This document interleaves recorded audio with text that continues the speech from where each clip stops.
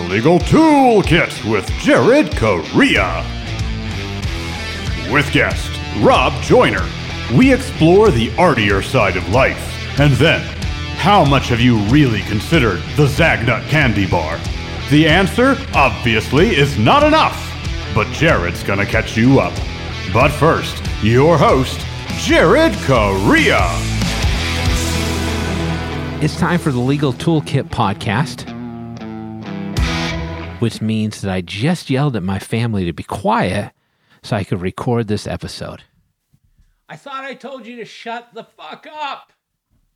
And yes, it's still called the Legal Toolkit podcast, even though I do actually know what needle nose pliers are.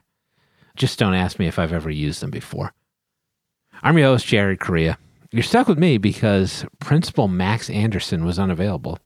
He snapped because his wife was a dirty, dirty tramp. I'm the CEO of Red Cave Law Firm Consulting, a business management consulting service for attorneys and bar associations. Find us online at redcavelegal.com. I'm the COO of Gideon Software, an intake platform for law firms. Learn more and schedule a demo at gideonlegal.com. Now, before we get to our interview today with Rob Joyner of Centerbase, I want to take a moment to talk about working from home. Or perhaps not. You know, it's kind of funny how quickly people forget. The COVID-19 pandemic, you remember that? That started at the end of the last decade. And now we're already halfway into the next decade. Yeah, bro, it's almost 2025. Pretty whack, honestly, if you ask me. But as I mentioned, folks have short memories. And law firms have started to backslide a bit on some of the traction they picked up during and after the pandemic. If you're interested, one particular area of backsliding concerns the decreasing flexibility around work from home arrangements within law firms.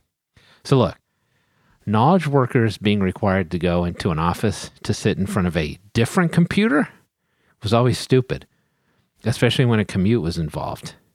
That's just a straight up waste of time and resources.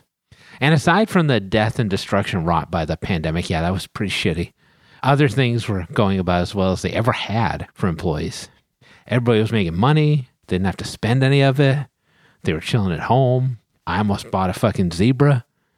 Get this. It turns out that people who work in front of a computer can work in front of any computer, including the ones in their own homes. Not only that, those folks usually work more when they work from home. And supportive technologies like web conferencing. Have you heard of Zoom and asynchronous communication platforms? Have you heard of Slack? Can supplement traditional in-office conversations. Now, when the pandemic hit and everybody started sheltering in place, folks were like, how about that? This actually works. And it was pretty simple to make the transition. It's almost like people should have been working from home the whole time and not in the office. Fast forward to the start of 2024 and law firm owners are asking their staff, attorneys and administrators to come back into the office physically for an increasingly higher number of weekly days. Monday turns into Monday and Tuesday. Monday and Tuesday turn into Monday through Wednesday. It could be that people are back in the office 5 days a week at some point in the near future. So basically, obvious question, why? Now, I'm old enough to know that lots of times people don't have a real reason for doing things. That's called bullshit. And generally speaking, the harder people argue, the less confident they feel about their reasoning, or the fact that it probably doesn't exist. Maybe they just want to do the thing they're doing, and that's enough reason for them. Or maybe, just maybe, they're resistant to change and want to go back to the way things were because that's the way they felt more comfortable.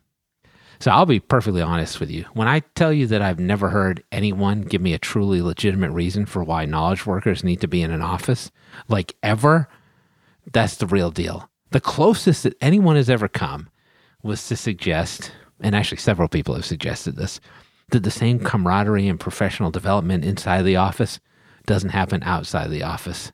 Good Lord, is there a more lawyerly thing to say ever? But that's just really a failure of imagination. The new networking and professional development gets done online anyway, and is frankly a better approach. Now, I'm not saying you need to be a hermit and never leave your home, although that would be fucking great, but there's no reason your staff can't work from home and come in for like a quarterly in-person session or retreat, for example, just make sure you give people a reason to come in, like buy them pizza or something like that. Little Caesars is the shit, but I guess we could do Pizza Hut if necessary. So if you're calling people back into the office or thinking about it, let's just take a minute to calculate the cost. Not for nothing, but if you still own or rent one of those big downtown office buildings, maybe that's not the best use of your budget. Now, if I owned or leased a large office building in a major city at the outset of the pandemic, which I definitely did not, I would have put a plan in motion to dump that lease or sell that building as soon as I could have, once it became clear that work from home was a thing that worked in the grandest such experiment on the subject ever conducted. Not a lot of people working from home on their computers during the Black Death. You just don't need to maintain the cost of an office building any longer.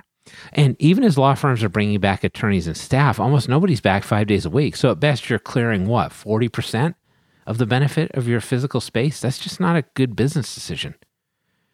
Therefore, you should be making plans to dump the obligation or wait for it, use it in an entirely different way. There's lots of different ways you can rent space out in your building or sublease it. You could hotel specific offices. You could offer external folks co-working spaces. Yeah, there are people who aren't necessarily knowledge workers who need to come in. Or you could take advantage of the firms that do want to bring their knowledge workers into the office. You could set up a mail drop. You could allow a coffee shop to open on the first floor, for those other suckers who actually make their people come into the office. Yeah, those motherfuckers are definitely going to need some coffee.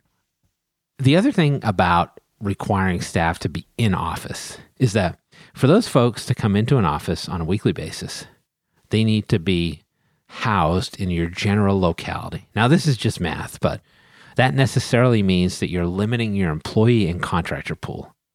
If you don't have an in-office requirement, or alternatively, only require attendance at less regular intervals, like we talked about before, you can hire attorneys anywhere within the jurisdictions you operate.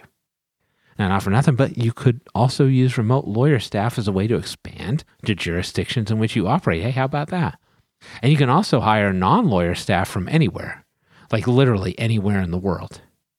Choosing from a larger group of potential employees means that you'll likely have better options for hiring. Geography is just a circumstance. It doesn't mean anything when it comes to competence. So, if you don't require in-office attendance, that means that you literally have your pick of the best workers you can find. Hell, I'd take my chances with those improved odds. Now, with respect not only to the potential employees you could have, but also with respect to the employees you currently have, you should know that the jig is up. There's no more mystery as to whether things can be done differently. Everyone just lived through a period where employees and contractors worked from home for a full 2 years straight. And now you're going to tell people with a straight face that they have to come back to the office. No, they fucking do not. And they know it. So why are you being disingenuous? Not only that, but while these other law firms keep trying to encroach on the work from home status of their staff, you can create a competitive advantage for your law firm by offering more flexibility and more opportunities to work from home. Especially for younger employees who value flexibility and who don't treat their jobs as sacrosanct in the same way that boomers and Gen X members have.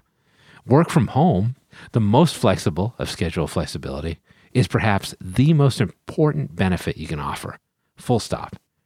And because it's such a significant competitive advantage for law firm owners to offer work from home entirely or at higher levels than other law firms, you should embellish it, promote it, publicize it, talk about it whenever you can.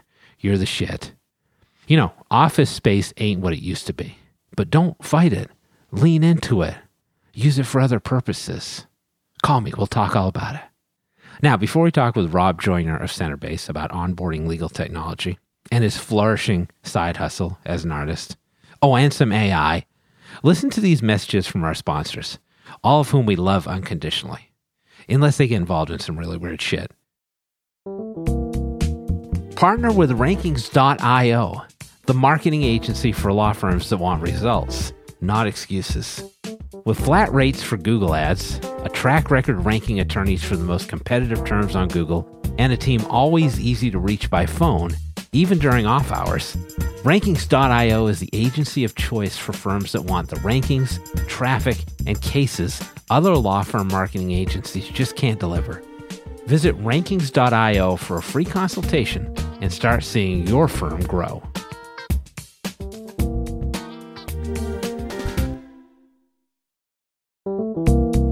Simplify. With Cosmolex, the only fully integrated practice management solution. Everything you need, accessible anywhere. Trust and general accounting is built in, so you don't need QuickBooks. Cosmolex's Money Finder reminds you to bill for work you put into client matters so you don't leak money. That's messy. Lower cost, better business, and less frustration. Yes, please.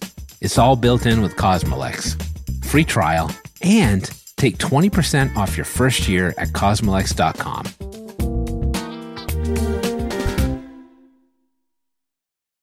Okay, everybody, we're back at it. Let's get to the meat in the middle of this legal podcasting sandwich. Today's meat is corned beef, which is basically salt-cured brisket, if you didn't know. There's no actual corn in it, so I feel kind of robbed. Though it is a main ingredient corned beef hash, which is very underrated. All right, let's interview our guest. We have today a first-time caller on the Legal Toolkit Show. It's Rob Joyner, the Senior Vice President of Business Development at Centerbase. Rob, how are you? I'm great, and thanks for the explanation on corned beef. Corned beef hash is delicious, but I guess if we were both actively seeking out eating corned beef hash on a regular basis, we might be talking from a hospital ward. So, let's do something else. I've been looking forward to having you on the show for a long time. So we're going to talk a little bit about a great hobby that you have. That's a tease, everybody. That's coming up next. But let's start with what you're doing now. Full-time work. You're at Centerbase. You've been there for a little while. And if folks have known you from there, your role's changed a little bit over the course of time. So you want to give me the Centerbase story? Yeah, Centerbase is a growth and management platform for mid-sized law firms. So we specialize in the mid-market. I started there 10 years ago. At the time, Centerbase was just a technology. And what we found 10 years ago was there weren't many cloud products for law firms. And there weren't any that were really robust and flexible, which is what a lot of law firms were looking for just based on the legacy systems that they were using previously. So I started with Centerbase in sales, and I grew with the company. I was our CRO until about 2 quarters ago, and now I've moved into more of a business development role. And there's some really exciting things going on. So I have the opportunity to go out and meet with people and really educate them on future-proofing their law firms for something that we're seeing right now, which is AI and just how AI is about to really disrupt the space. I've heard of this AI of which you speak. You just came back from Legal Week in New York? I was in Legal Week, yes. How was it this year? It was a great show. I will tell you that thing called AI that you mentioned was probably on 50 to 70% of the booths. What was interesting about it was the feedback that I was hearing is people were really looking at what's out there. They're starting to think about it. They're starting to educate themselves, but they're not necessarily ready to make a move. Mind you, for a mid-sized firm or for a larger firm, it's a much bigger move. And they can't be as nimble. They can't just, try things out at scale. So a lot of them are looking at what are the different data sources that these products are using? How are they being used? What are the applications? How do we build this into the architecture of our tech stack? So it's fascinating to start having these conversations and hearing how people are thinking about it within their firm. Well, I'm glad you braved the cold for Legal Week because I certainly was not doing that. So you are finding that firms are in monitoring mode right now for AI. Do you think they're close to making purchases, or are we kind of far away from that? It's interesting. So we saw when legal tech products went to the cloud, right? It became the wild, wild west. There was so many different options, and then we saw market consolidation. I think we're getting into that wild, wild west mode where you see new vendors popping up. You see existing vendors pouring a lot of money into it. Right. And so there's a lot of different things going on. Some are just bringing ChatGPT into their products. Others are actually doing something with AI. And so I think there's more development to happen. I think by the end of 2024, we're going to have a much better picture of the direction in which AI is going. Some of those that are popping up will go away. And some of the bigger vendors out in the space are going to start having more bigger projects that they've rolled out on AI and larger products around it. Let me follow up on that a little bit, because this is something I talked about on the show the other day. Like, one of the things that I think is really difficult here is figuring out, like, okay, what am I going to pay for an AI product as a law firm? Because it's a wholly different payment model, right? Like, I think what people are used to paying for in legal software right now, AI is going to be more expensive. It may be an overlay on what they're already using. Like, what does that look like? Are you sensing resistance from that from attorneys, or people have not even addressed that issue yet? It's funny you bring that up. I'm actually looking at it from almost the reverse standpoint. What are the customers going to expect AI to do to their bills, right? Oh, yeah, that's good. Let's look at it from that angle. That I think is interesting. So when you look at a more educated GC, for instance, or an in-house team that's working with a private practice firm, they're going to have certain expectations of firms using AI. You know, this is making you more efficient. What does this mean for my bill? So when we're talking about future-proofing firms, for us, these managing partners and these partners that are coming in seat now, right, that are associates, younger partners, they're going to really have to look at AI and think about their firm more as a business than a traditional law firm, right? They're going to have to look at margins, profitability. Where do I put resources? How do I use technology to make me as efficient as possible? And that's different than the last generation of attorneys or managing partners had viewed technology. So it's going to be an interesting ride over the next few years. I think that's a good point you make. It's kind of more embedded than other technologies have been. All right, so let's talk about this notion of like future-proofing the law firm, because this is kind of something you've been talking about a lot lately. Some of that involves AI, but it's broader than that, right? So if I want to future-proof my law firm as an attorney, what should I be thinking about? Yeah, so when you look at mid-sized law firms, there's a lot of them that are still not on cloud-based technology. They're using the same technology that they invested in, some in the late 80s, in the 90s, early 2000s, right? And a lot of these are server-based software. So when we're talking about future-proofing, I made a point earlier that it's like the wild, wild west out there in AI. People aren't ready to make decisions yet. But think about your core tech stack right now. You have your billing and accounting software. You have your legal research. You have your document management. You might have some specific solutions geared towards different practice areas. You know, when you're thinking about future-proofing, are those systems in a place where you're going to be able to work with your IP, right? Your content, your client information? Are you going to be able to work with those within an AI environment? So what that means when you're looking at products, one is that the vendors you're working with on those core areas of your firm, are they cloud-based? Do they have open APIs? Do they have an initiative themselves for AI, right? Because if you're still on a server-based software, say in 6 months, the market's progressed quite a bit and it's time to make that switch and really bring AI into the firm. I don't think it's going to be that fast, but say that happens, right? And you're still on a server-based software. We'll just use what Centerbase does, the billing and accounting, the practice management. If you're having to make that change to your core system of record, right, and then bring AI on, you're 18 months behind your competitors. Yeah, there's a process to that. So you need to start thinking about it. You need to start having those conversations. You need to start architecting what your future will look like from a tech stack within a firm, because I think AI could do more to legal tech than going to the cloud did, right, over the last 10 or so years. Oh, it's certainly the most progressive thing that's happened since that by a wide margin. I think you're right. Yeah, I don't think it's a fad either. So I should ask you, like, before we leave this topic, what's going on at Centerbase? Any new updates over there, features? And are you guys, I'm assuming you're looking at AI, but I don't want you to get in trouble. So just talk about what you can talk about. Sure. So Centerbase is doing a lot of really exciting things right now. I'm more excited about what we're doing right now than I have been in quite a while. You know, we just made an announcement a few weeks back. We've come out with a new built-in document management system. So it's in the core platform. We're wrapping it around the Microsoft environment. So we're wrapping it around the tools that attorneys are using all day long. The back end is actually using SharePoint, but since it's part of our core product, we're going to be able to use things like workflow capabilities to make you more efficient in how you're routing documents, how you're getting, signatures or following up on those documents with clients. We're going to be able to do things like automatically capture your time, right? Which is one of our core value propositions is we can capture up to about 6 hours per timekeeper per month right now. And we're going to be able to do more and more of that with a firm as they begin to use our document management and email management within the platform.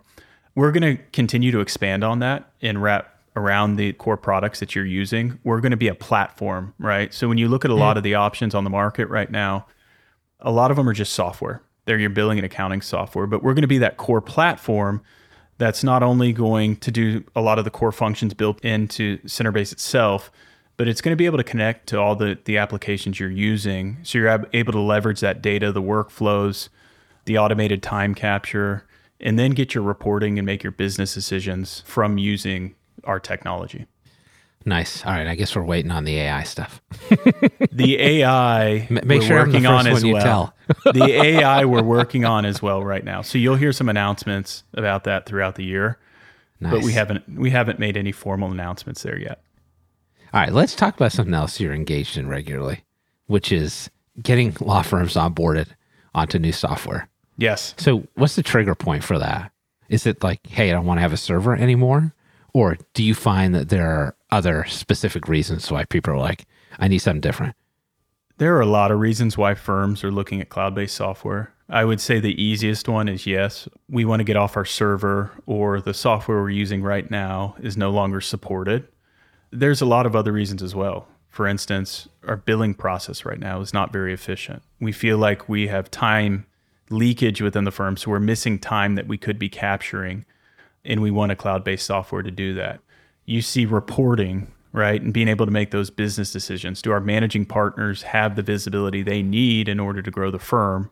Yeah. So it's all over the board, but yes, there's so many that are still on server-based software and are just trying to get to the cloud. You can serve your clients better when you're on the cloud, right? I call it the Amazon effect. Your clients want answers right now, right? As soon as they need something, they want the answer right then. And so on a cloud-based application, you're able to work from home. You're able to get to it from your mobile device. It gives you the ability to serve your clients better. Oh, so much easier to discover all that stuff.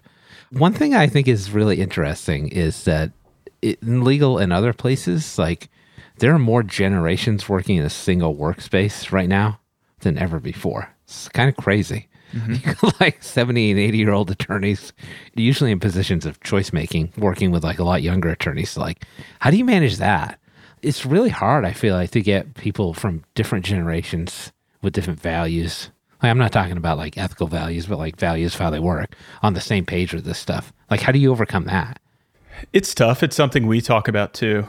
If you get people involved in change and they feel like their opinion is heard, it's much easier to get them to buy in. A lot of the times you'll hear a partner group decide, hey, we want to make this change. They'll assign it to a member of their administrative staff, go figure out what we're going to do, and then come back with it. If I'm that administrator, I'm pushing back some, and I'm trying to get the partners involved earlier on.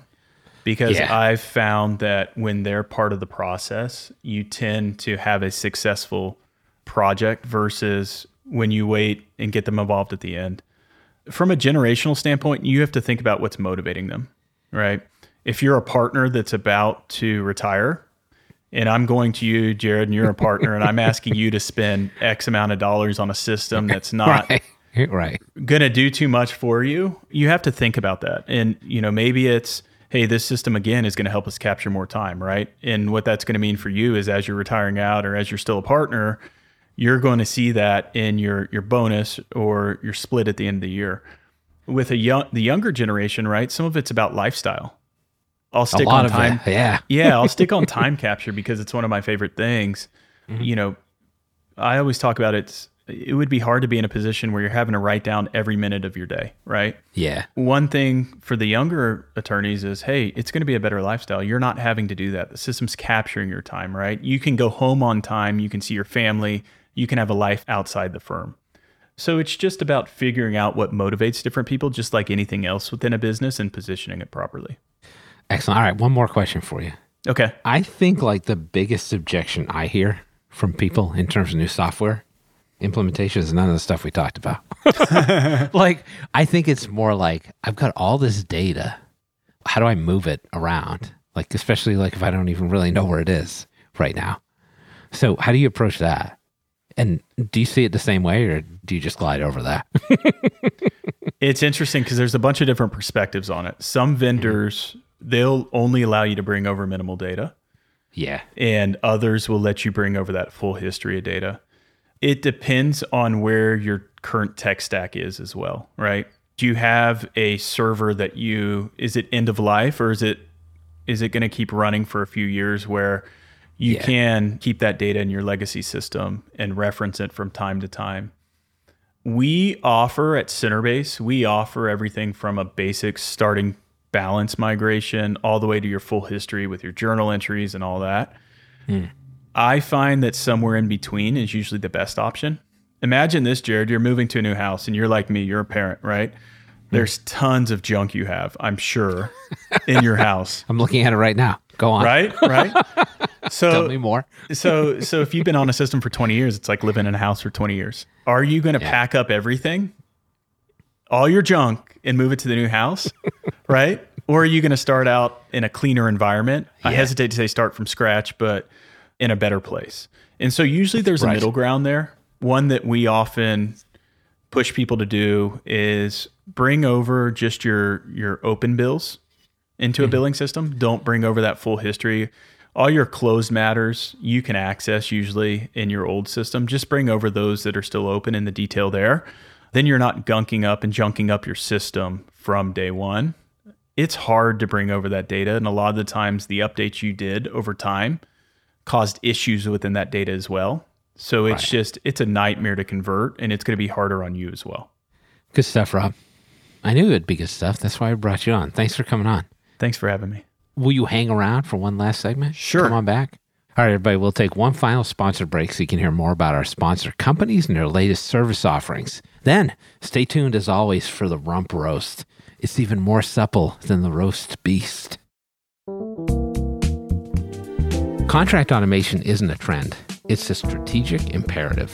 Though big players in the e-sign world will make you believe implementing it will cost you big bucks and more than a few headaches, it doesn't have to be that way.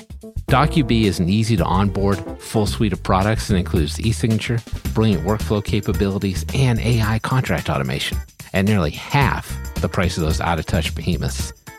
The one thing DocuB doesn't automate? Their customer service.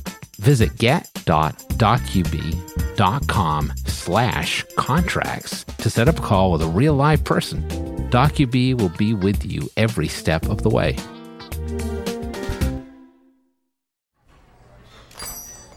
Hey, Guy, what's up? Just having some lunch, Conrad. Hey, Guy, do you see that billboard out there? Oh, you mean that guy out there in the gray suit? Yeah, the gray suit guy. There's all those beautiful, rich, leather-bound books in the background. That is exactly the one. That's J.D. McGuffin at Law. He'll fight for you!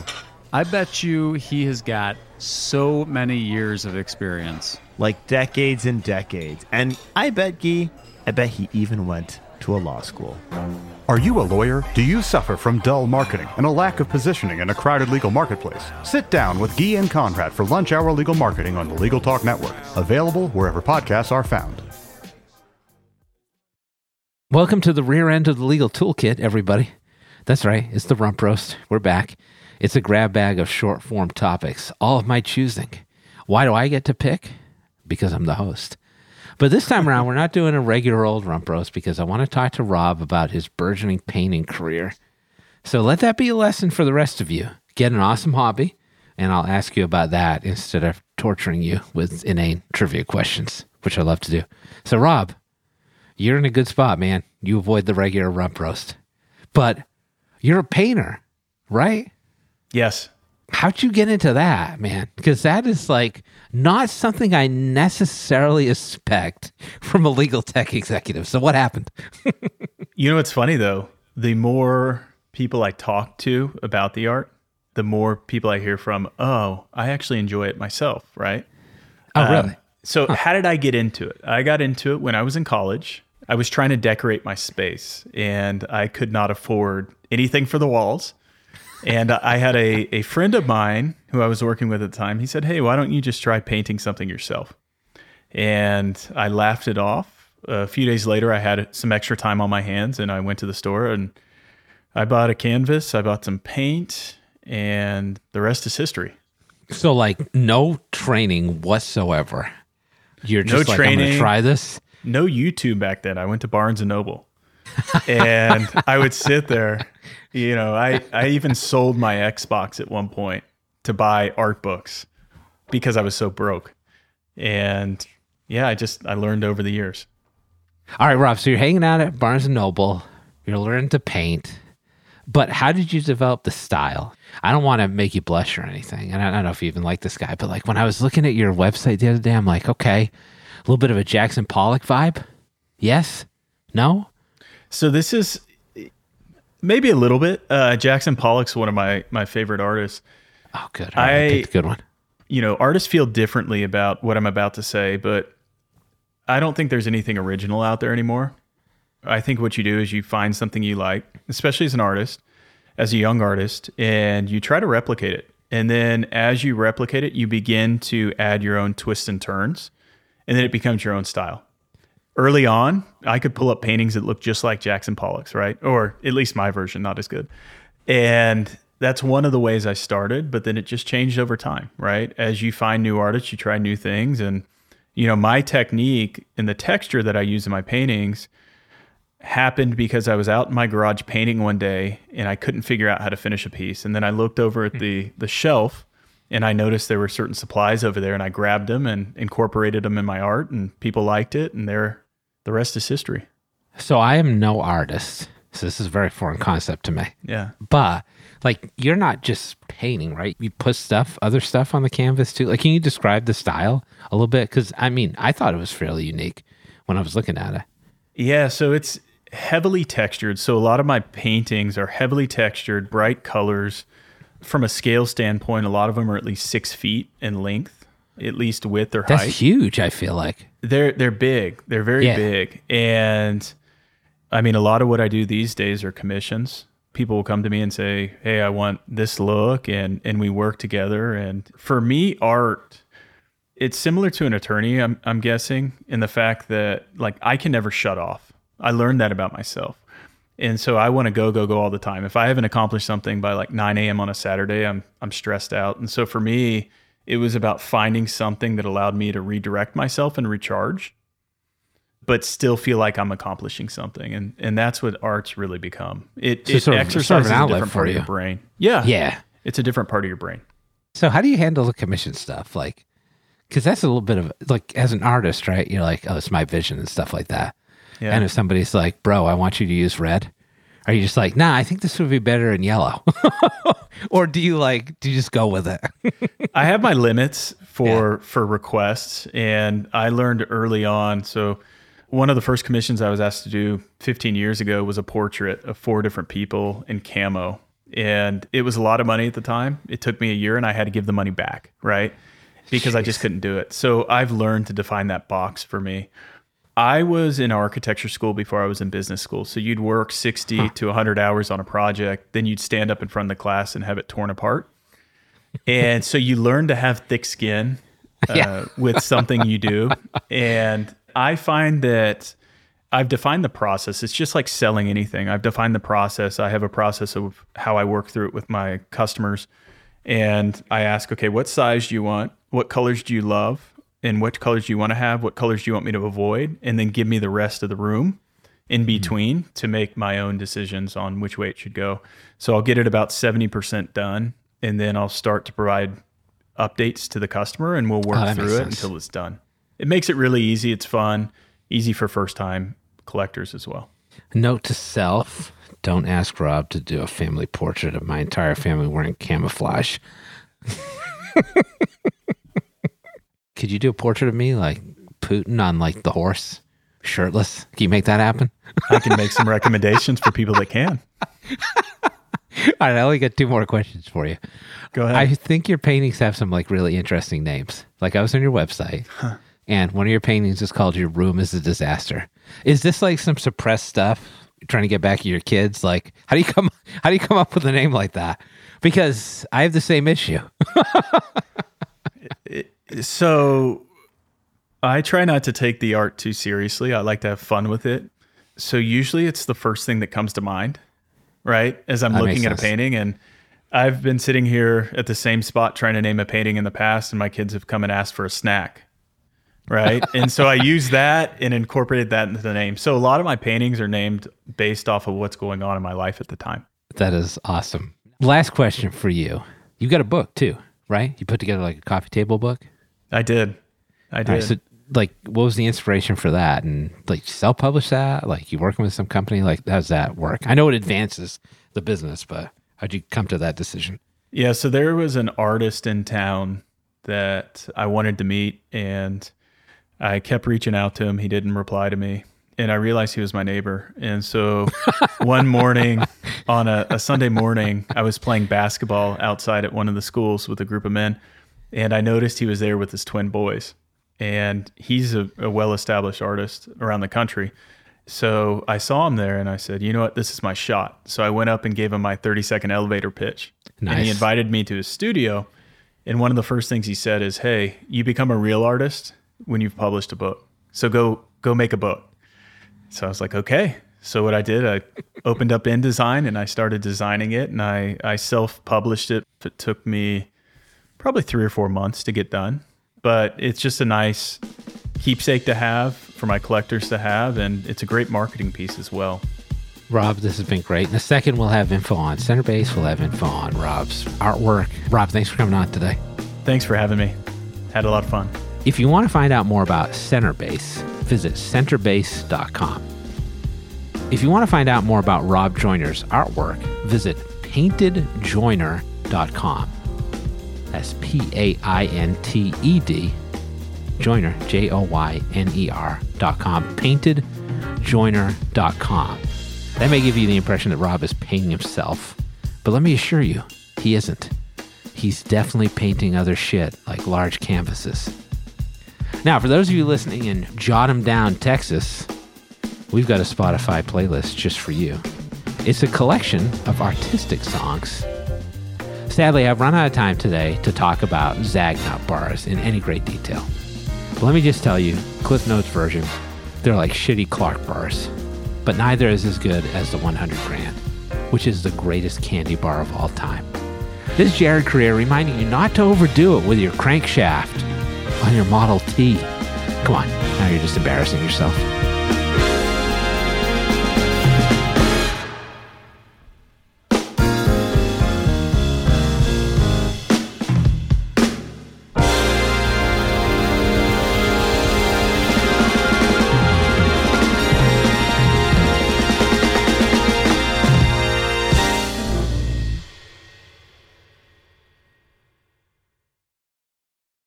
If you're a lawyer running a solo or small firm and you're looking for other lawyers to talk through issues you're currently facing in your practice, join the Unbillable Hours Community Roundtable, a free virtual event on the third Thursday of every month. Lawyers from all over the country come together and meet with me, lawyer and law firm management consultant Christopher T. Anderson, to discuss best practices on topics such as marketing, client acquisition, hiring and firing, and time management. The conversation is free to join, but requires a simple reservation. The link to RSVP can be found on the Unbillable Hour page at LegalTalkNetwork.com. We'll see you there.